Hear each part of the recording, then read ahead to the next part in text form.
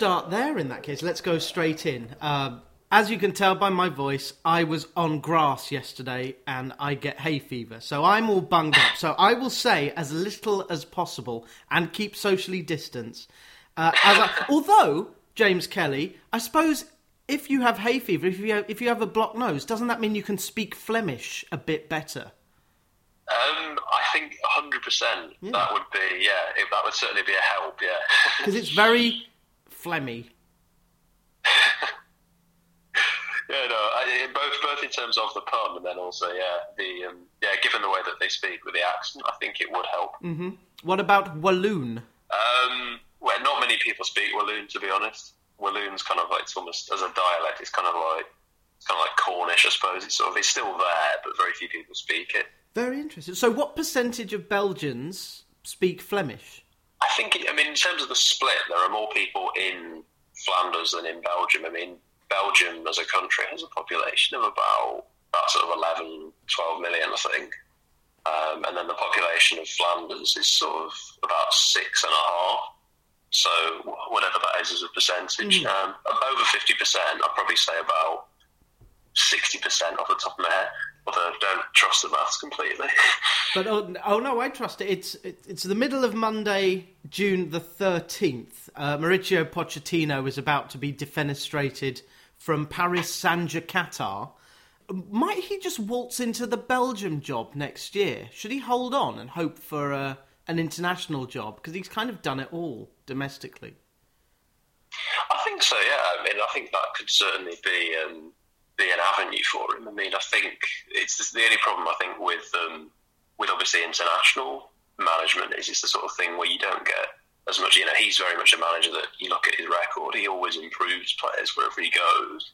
And I think it's the sort of thing where if you put him in an international job and he's not going to have as much time working with the players, I'm not quite sure how that would go. But I think certainly, if he was given the kind of role Roberto Martinez has as also the technical director, I think it might be quite beneficial because he'd be able to kind of, put his coaching mark on the entire Belgian FA from top to bottom and really kind of, I think he'd certainly get involved with the younger teams and the sort of up-and-coming players that Belgium have got. Yes. So, I think it could work. Whom we will discuss, because we're going big on Belgium, because Golden, Why Belgian Football is More Than One Generation, good title, is a new book out on Pitch, that little-known football book publisher, price $16.99. Have you had much feedback since the book's come out, James? Yeah, but everyone pretty much has enjoyed it. So, everyone that I've sort of had feedback from is saying how much they're enjoying it and, they're enjoying reading it. So that's always positive. There was a rogue 3-star review on Amazon, which doesn't have any, it's not been left by a person. There's no actual review. So I'm not sure who has left that. But whoever they are, then I'm very sorry they didn't quite enjoy it as much as everybody else. No, it's them. It's them. Besides that, it's them, not you. My book's been out for 4 weeks as of today, and my mum is keen to get people reviewing it, getting it up the algorithm. But I like the fact that people will, because you don't necessarily. It's not Pat Nevin's memoir, which is out in paperback now. It's not this upcoming book about the Qatar World Cup, which was extracted. I don't know if you read any of it in the Sunday Times yesterday. What a nightmare! I haven't, no. Was it? As a World Cup, that is something I'm sure we'll get on to discussing. Well, no, I want to. Let's talk about the future and then go back to the past, because I'm sure people would love to hear names thrown around that they know and love, such as Golden Glove winner Thibaut Courtois, playmaker extraordinaire Kevin De Bruyne, and most expensive striker in the world, Rom. But to the future. Because my book's about the Youth Cup, so it's from kids to champions. There aren't so many Belgians that I can think of in English football under 18 level, but there is one, Lavia. I don't know how to pronounce his surname even at Man City. Yeah, no, he's somebody that really is, from what I've seen, people talk about him. I don't sort of, begin to make it out as if I watch a lot of Man City youth games. I don't. But he's come through. City have kind of, I think, poached. Maybe is the wrong word, but it's something that people do sometimes say. But City have sort of taken him from Anderlecht, born in Brussels, and kind of came through Anderlecht's academy pretty much for most of his youth career. which is never a bad thing. And you look at some of the players they've produced. So, as I say, I've not watched too much of him, but from what I've been told by people who work with the Belgian youth team and stuff, he's definitely one to keep an eye on. The other ones are Jeremy Doku and Coney De Winter. I'm going to go De Winter rather than De Winter. Yeah. So they're coming through. Yeah, no, I mean, I think obviously De Winter is at Juve, which again is something that their record of developing players is obviously, certainly in Italian terms, is right up there. I mean, he came, I think I'm right in saying he was at Varaham before he went to Juve. So he's, Varaham, they've produced certain numbers of players in the past who've gone on to play for Belgium. So he could very well be another one. I mean, I think he's currently in there under 21s. And then Doku is obviously someone who he kind of, I think, caught the eye in the Euro quarter-final against Italy last year. He's kind of, I think in terms of this season, he's not quite being as productive. I think in terms of numbers, he needs to be a little bit more productive next season. But he has had problems with injuries. This season he was out for several months with a hamstring problem, I think. So yeah, it's definitely something that in the development of any youth player, I mean, I don't need to tell you that on the book you've written. So No. do have injuries stunting things. My knowledge has certain gaps, but yes, it is true that certain players like Scarlett at Tottenham is 2 years behind, and it really does matter in the age between 15 and 21. You've got to have a clean bill of health. The best bit of footage that I looked at for the book was when Michael Owen went in for a 50-50 with Nick Culkin, won the ball and scored a goal against Man United. And I looked at it and went, that's not the Michael Owen that became a pro. So it was obviously either coached out of him or the rules changed or he just feared injury. That fearlessness is something that a lot of Belgian players seem to have. My other famous stat is that what is different between Tottenham's centre-backs and Belgium's full-backs in the 2018 World Cup, if anything? I don't think there's very much, is there? No. I mean, you've got Vertonghen in there. Yeah, that was the fact was that Belgians' fullbacks were Tottenham centre-backs, which absolutely astounded me, because it was Vertonghen, Kompany...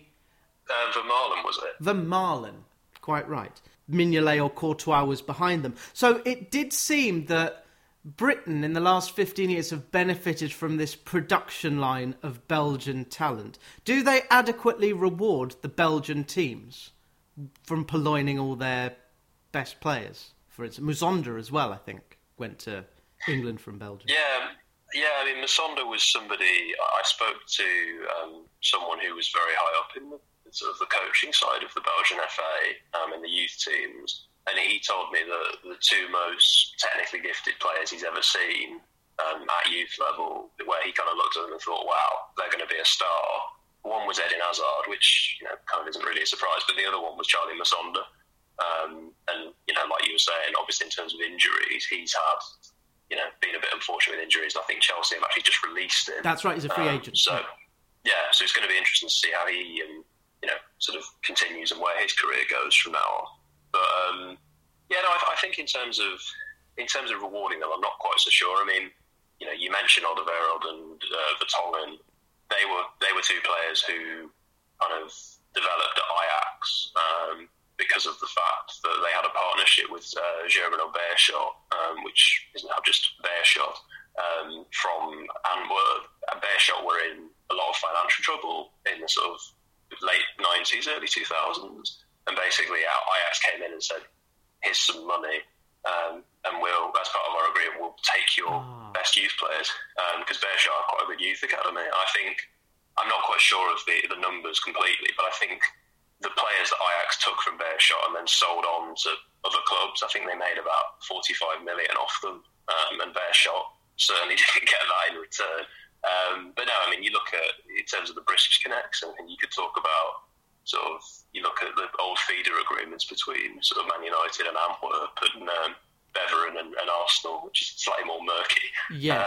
And I think certainly from both of those, you could say there wasn't really adequate reward. I mean, Belgian clubs, obviously, they don't just develop Belgian players, they develop a lot of African players as well, and players from former Yugoslavia. You look at Yaya Toure, for example. He started out at Beveren, and several years after he left Beveren went bust.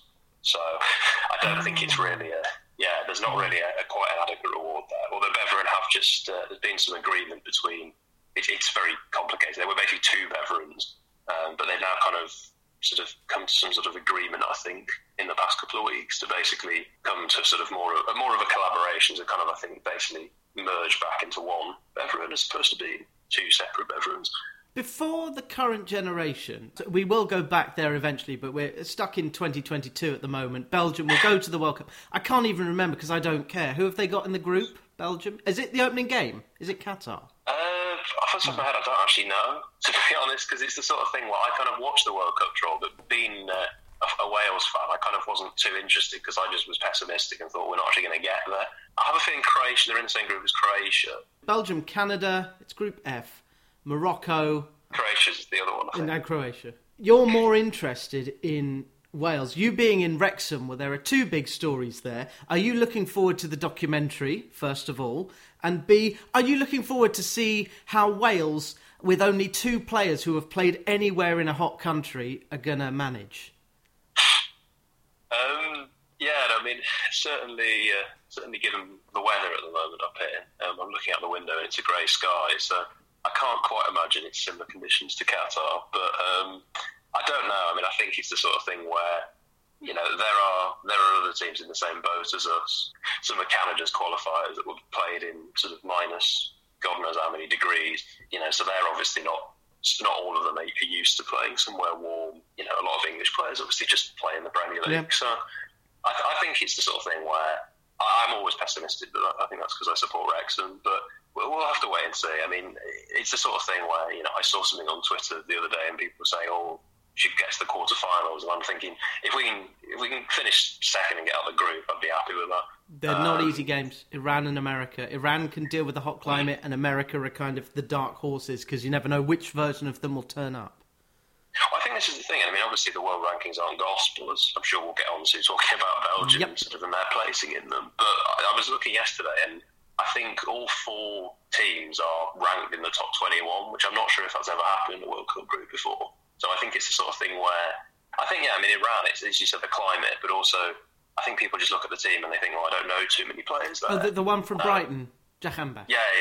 I can't say his name, but I know what you mean. Yeah. But no, I mean, you've got Taremi as well at Porto, who's, I think, very underrated as a striker. So I think, the notion of, I don't know any Iranian players, they're going to beat we're going to beat them, is a sort of backwards kind of mentality. Well, that's what happened with England in 1950. We thought, we'll beat these Americans 1-0. And then even in 2010, there was that headline, USA wins 1-1 because of the Clint Dempsey goal. But I wish Wales so much. I've spoken to Tim Hartley, who is involved in the Welsh Supporters Federation or Association. I can't remember which it is. But he's probably still on cloud 16 about Wales going to the World Cup. Also, we have to mention it. I was thinking this morning, why doesn't football stick to football? It's an escape. Look, there are certain Welsh FA staff who cannot go to Qatar because they can't bring their partners.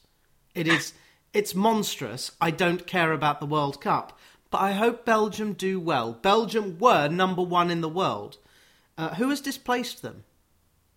Brazil, I think. It is Brazil. Who will win the World Cup? It's fixed. Brazil have to win. Neymar is owned by Qatar. It'll be the Neymar World Cup. It's fixed. It's fixed getting it, allegedly. What is the Welsh response? If Rob Page is asked, what about the kafala system?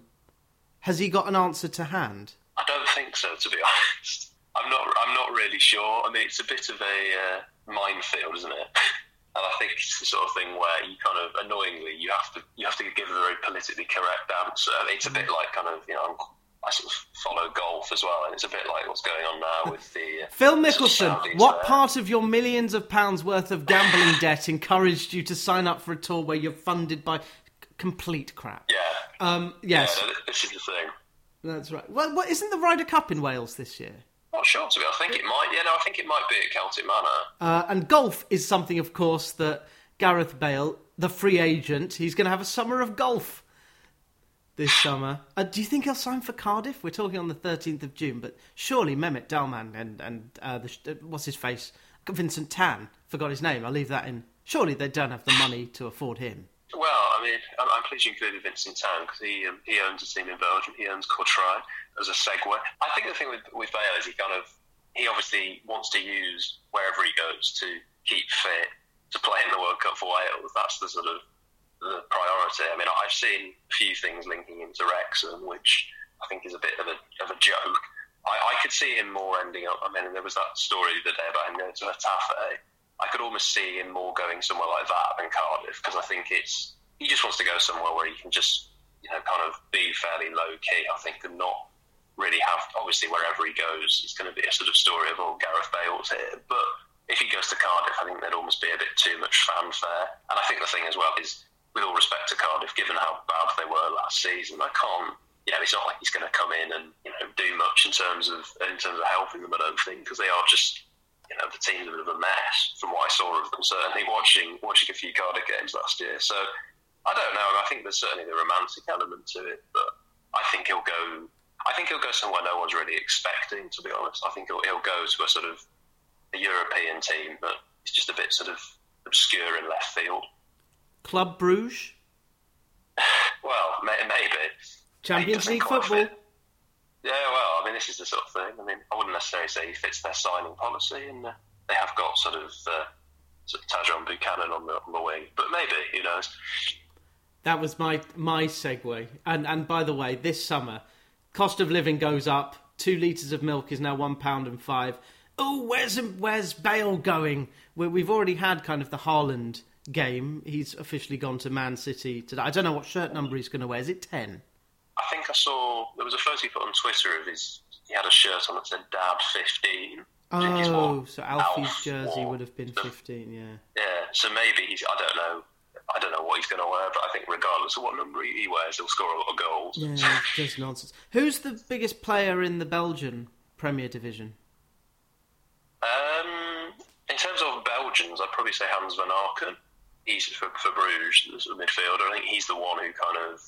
He was a bit of a late bloomer. He was at Lommel, and then he went to Lokeren, and then he only kind of ended up at Bruges after that. I think I saw a few years ago, I think West Ham were trying to buy him, but for whatever reason, I think he kind of said, I'd rather stay in Bruges and play in the Champions League than at the time go and play sort of, middle of the road Premier League football for West Ham. So I don't know if he regrets that decision now, but he's the one player from the Belgian league that kind of gets in the squad on a regular basis alongside sort of Simon Mignolet. But you can't really say Simon Mignolet is the best player in the league. Poor Mignolet. Maybe he suffered from the modern day, like Joe Hart, because he can't use his feet as well as a Brazilian. He's better off in a division where mistakes are not magnified. Like as in 1992, 30 years ago, the nature of goalkeeping just changes overnight. So one type of keeper is different, although amusingly, David De Gea, Mr. Hands for Feet, played every minute of football for Man United last year, and he's going. Meanwhile, Thibaut Courtois, who I don't think has been renowned for being very footy, is a Champions League winning goalkeeper and will start number 1 for Belgium. It was very odd, though. Was it Courtois when was he bought by Chelsea and then loaned to Madrid for 3 years? Yeah. And he's left his family in Madrid. I'm not sure. I think he did. But does he get I know you've probably answered this question many times in the last 2 weeks because that was the story from the Champions League final. But does he get the credit he deserves? Or will he need to win a World Cup to become a kind of Lev Yashin, Peter Schmeichel figure? I don't know. I think when he was at Atletico, I think obviously people kind of thought, wow, this guy is, because of how young he was, this guy's the real deal. But then it's kind of, you've obviously had Atletico have gone out and got Oblak, who has performed to as good a standard. Obviously, Courtois was sold by Chelsea to Real Madrid, which I don't think it kind of was the same sort of fanfare as normally when a player goes from England to Real Madrid. It's kind of, oh, well, that's an upgrade. But I felt with Courtois, it was almost kind of like the Chelsea fans weren't really that bothered when he left. I'm not sure. I mean, I'm not a Chelsea fan, so I can't really answer that question. But I got the impression that it didn't seem as if anybody really cared that he'd gone. And I think just generally, a lot of people don't watch La Liga I certainly don't watch La Liga as much as I used to because of the sort of TV sort of situation. But I think, so certainly from watching him in Europe, he's still a very, very capable goalkeeper, more than very capable. And I think the Champions League final almost. I'm surprised that it surprised people because he has a lot of pedigree, and I think obviously if he wins a World Cup that elevates him even more. But I think it's the sort of thing where when he retires and when he's gone, you kind of look back and think, you know what, he was actually quite a good goalkeeper. We'll mention FAF, P-F-A-F-F, very shortly. The book is Golden, Why Belgian Football is More Than One Generation.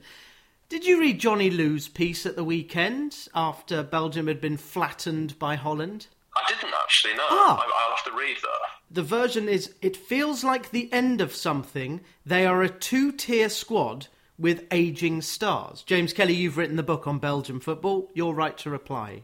I wouldn't say... I think saying it's the end is premature. If you look historically at Belgian football, they've always achieved... I mean, we'll go into this, I'm sure, but they've always achieved when no one expects them to achieve, and they've always not achieved when everyone expects them to achieve. So the situation they're in now, when they still have, the likes of De Bruyne, Lukaku, Courtois, players that we've mentioned, they're getting on a bit, but they're still pretty capable, despite the fact, obviously, Lukaku hasn't had a very good season with Chelsea. Like, they're still more than capable. I mean, De Bruyne, I would say, is one of the top 5 players in the world still. If not the top one. He's just amazing to watch. Just a shame that he's paid by Abu Dhabi, but go on. Yeah, no, but this is the point, but it's the sort of thing where just to say all of a sudden, they've lost in the Nations League to Holland, which, as a sort of traditionalist, I think the Nations League has its place, but I can't exactly say I'm sort of disappointed if I miss a game in the Nations League. So I think, it's a bit sort of sensationalist to suddenly say, it's over and it's the end, when, I wouldn't necessarily say it is the end. I mean, there's still, like I conclude in the book, there's still, time for this generation to do something. And as I say, given the way Belgian football historically has achieved when sort of everyone's written them off, they might well do something in Qatar. They were always called before the dark horses. I'm sure that phrase came up in the book. They were always the dark horses. In 1986 especially, I spoke to Stephen Scragg, who had very nice things to say about you. I didn't realise Belgium did so well at the 86 World Cup. And he said, they were useless, but they just kind of got through on penalties and extra time. And they had this goalkeeper, Faf, they had Schifo, they had a couple of good players. Do the current generation look up to the 86ers? And do the 86ers appear in the media saying nice things or critical things about the class of today?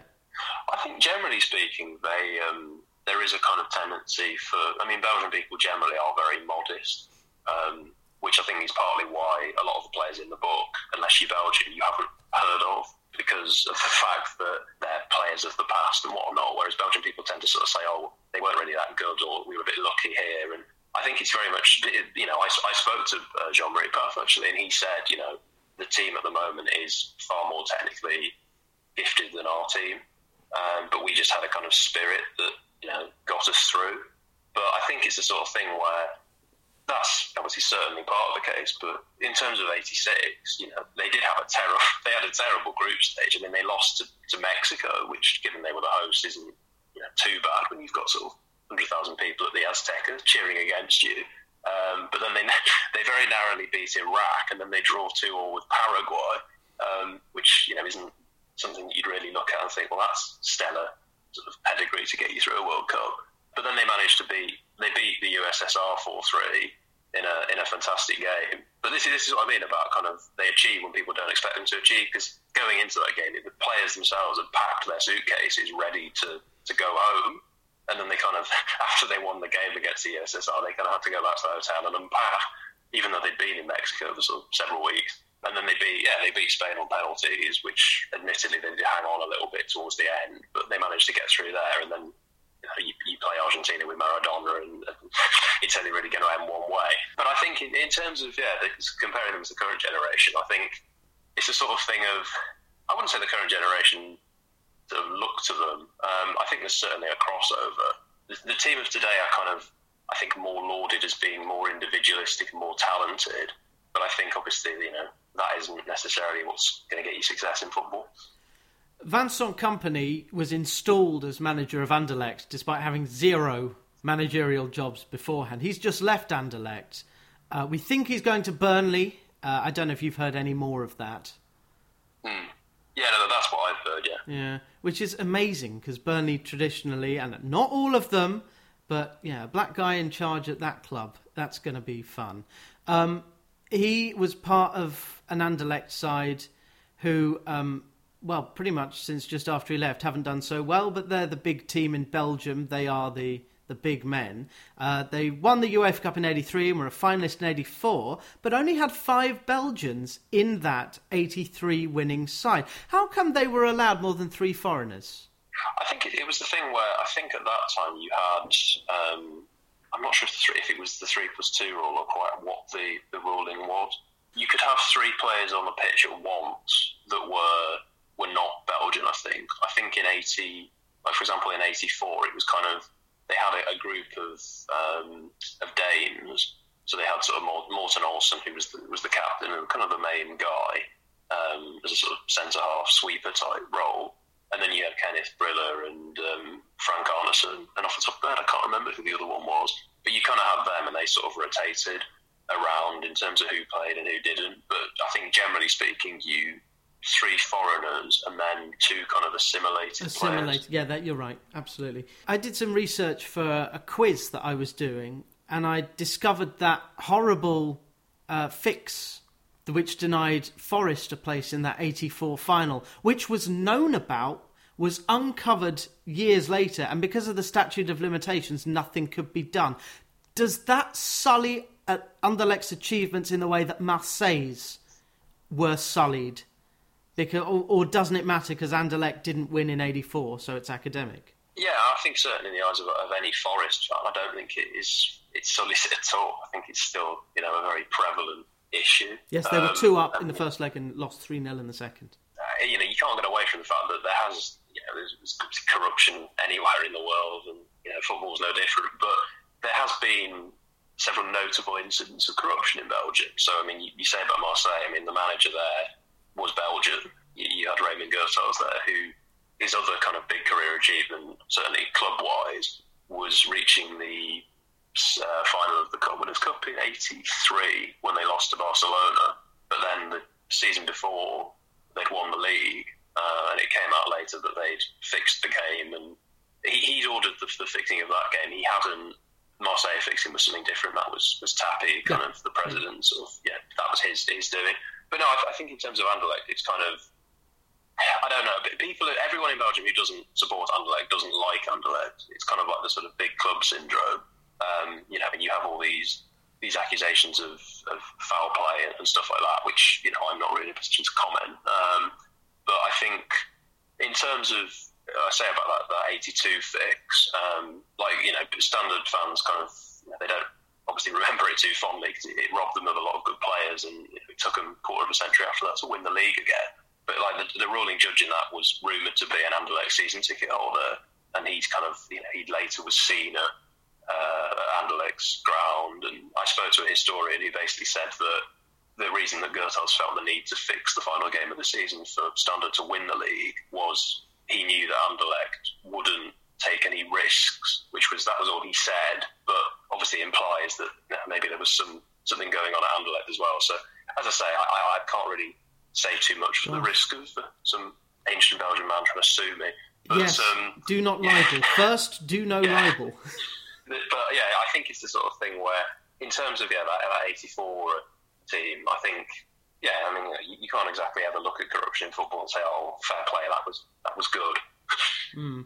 The book is golden. Why Belgian football is more than one generation. Out in a fallow summer, but we'll get the World Cup later this year. In a second, James Kelly, I will ask you for your Belgian all-time 11. But I wanted to ask firstly, given you're a first-time author, what books, what authors were on your own football shelf? Because you do get your football library card where you can, twofold. You can take any book out that you want, or fanzine, or programme, or fanzine from Wrexham FC, and there must be a few now, with Rob McElhenney and him off of Deadpool's face. But because your book will be shelved very near all the Dutch books by David Winner and all the Cruyff books. So who inspired you? Well, it's good to be mentioned David Winner, because Brilliant Orange is sort of one of them. I think it kind of has to be there. For me, I think it's, if you're looking at the history of a football in a nation, I think that's certainly kind of the the pinnacle to hold it to. Also Calcio by John Foote. That's a book I enjoy reading. And then it's not quite the same style in terms of they were more travel-based, but The Miracle of Castel di Sangro. Ding, ding. Also, yes, that is a much borrowed copy from the Football Library, which is a Mind Palace, but it's kind of like the sort of Excalibur.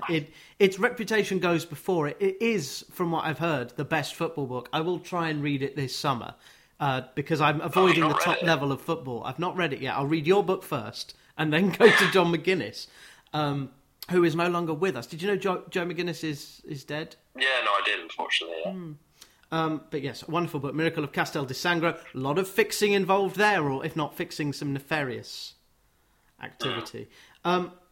So, yes, thank you very much for appearing in the Football Library. Do you have a second book coming? It's the sort of thing where when I finished it, I said, no, I will never write so much as an email again. Yeah, the more I've mellowed, I've thought, I will. At some point, I'll get around to it. I need more of an idea first. Well, given that you're in Wrexham, and there is a documentary about them, I mean, I'm not going to lean on you. Stephen Scragg is the best at advising people to write more books. And Stephen, I already have that. Bearing in mind that Faf is, I think, on the cover of your book and Courtois isn't, would you take him as your goalkeeper? Yeah, I think that was, if all the positions, actually, that's the one that required the most thought. I was thinking that when I was having my coffee earlier. I was thinking, who would I pick? But yeah, I think purely because he's on the front, I'd have to go, and also because I spoke to him and he was a nice bloke. I'm slightly biased, so I'd have to go with Paf. But the Courtois is very, very close. No, I'm sure even Faf would say he would pick himself over Courtois, and then just fill in the rest of the 10. Yeah, well, I mean, I'd go Eric Herretz at right back, and then Kompany with the Tongan centre backs, and then the thing is, it's not kind of it's not the best 11 players, it's the most workable team. So then I'd go Jean Thyssen at left back, who won 3 titles with Standard, and he played in 3 Cup Winners' Cup finals for Anderlecht, so he's pretty influential player. And then De Bruyne and Schifo in midfield with Wilfried Van Meer anchoring it, and then Jan Kullermans on the right, Eden Hazard on the left, and then Paul Van Imst as the striker. In terms of workability, I'd go with him over Lukaku. That was another debate I had, but purely because Van Imst was kind of more like a false 9, and I feel like he'd work better in this team than Lukaku. I wonder if, and I've been thinking this, again, I'm not watching the World Cup, but this is going to be a World Cup of the system, not the individual, and Lukaku is the ultimate player who has been caught up in the modern age. Wonderful striker. Amazing at West Brom. Scored that hat-trick in Alec Ferguson's final game. This is what I mean. Yeah, the modern age. Yeah, no, I think the thing with Lukaku is ultimately, yeah, like you said, he's a wonderful striker. But I think I was looking at this team and I was thinking, it's not, if it was a list of the best 11 Belgian players, he's definitely in there. But in terms of how this team works, I thought Paul Van Imst is a better fit for kind of like the sort of speed and the creativity of people like Schifo, De Bruyne and Hazard. And I look forward to filling in the gaps in my knowledge, because there has been more than one generation of Belgian football going back into the 1970s and 80s. The book by James Kelly is called Golden, priced $16.99. It is out on Pitch, of course it is. And good luck to Belgium. I can't say this in Flemish or Walloon, but I'll say it in English because they can understand that language anyway. Best of luck to the Belgians in Qatar this winter. Just like the library! Just like the library!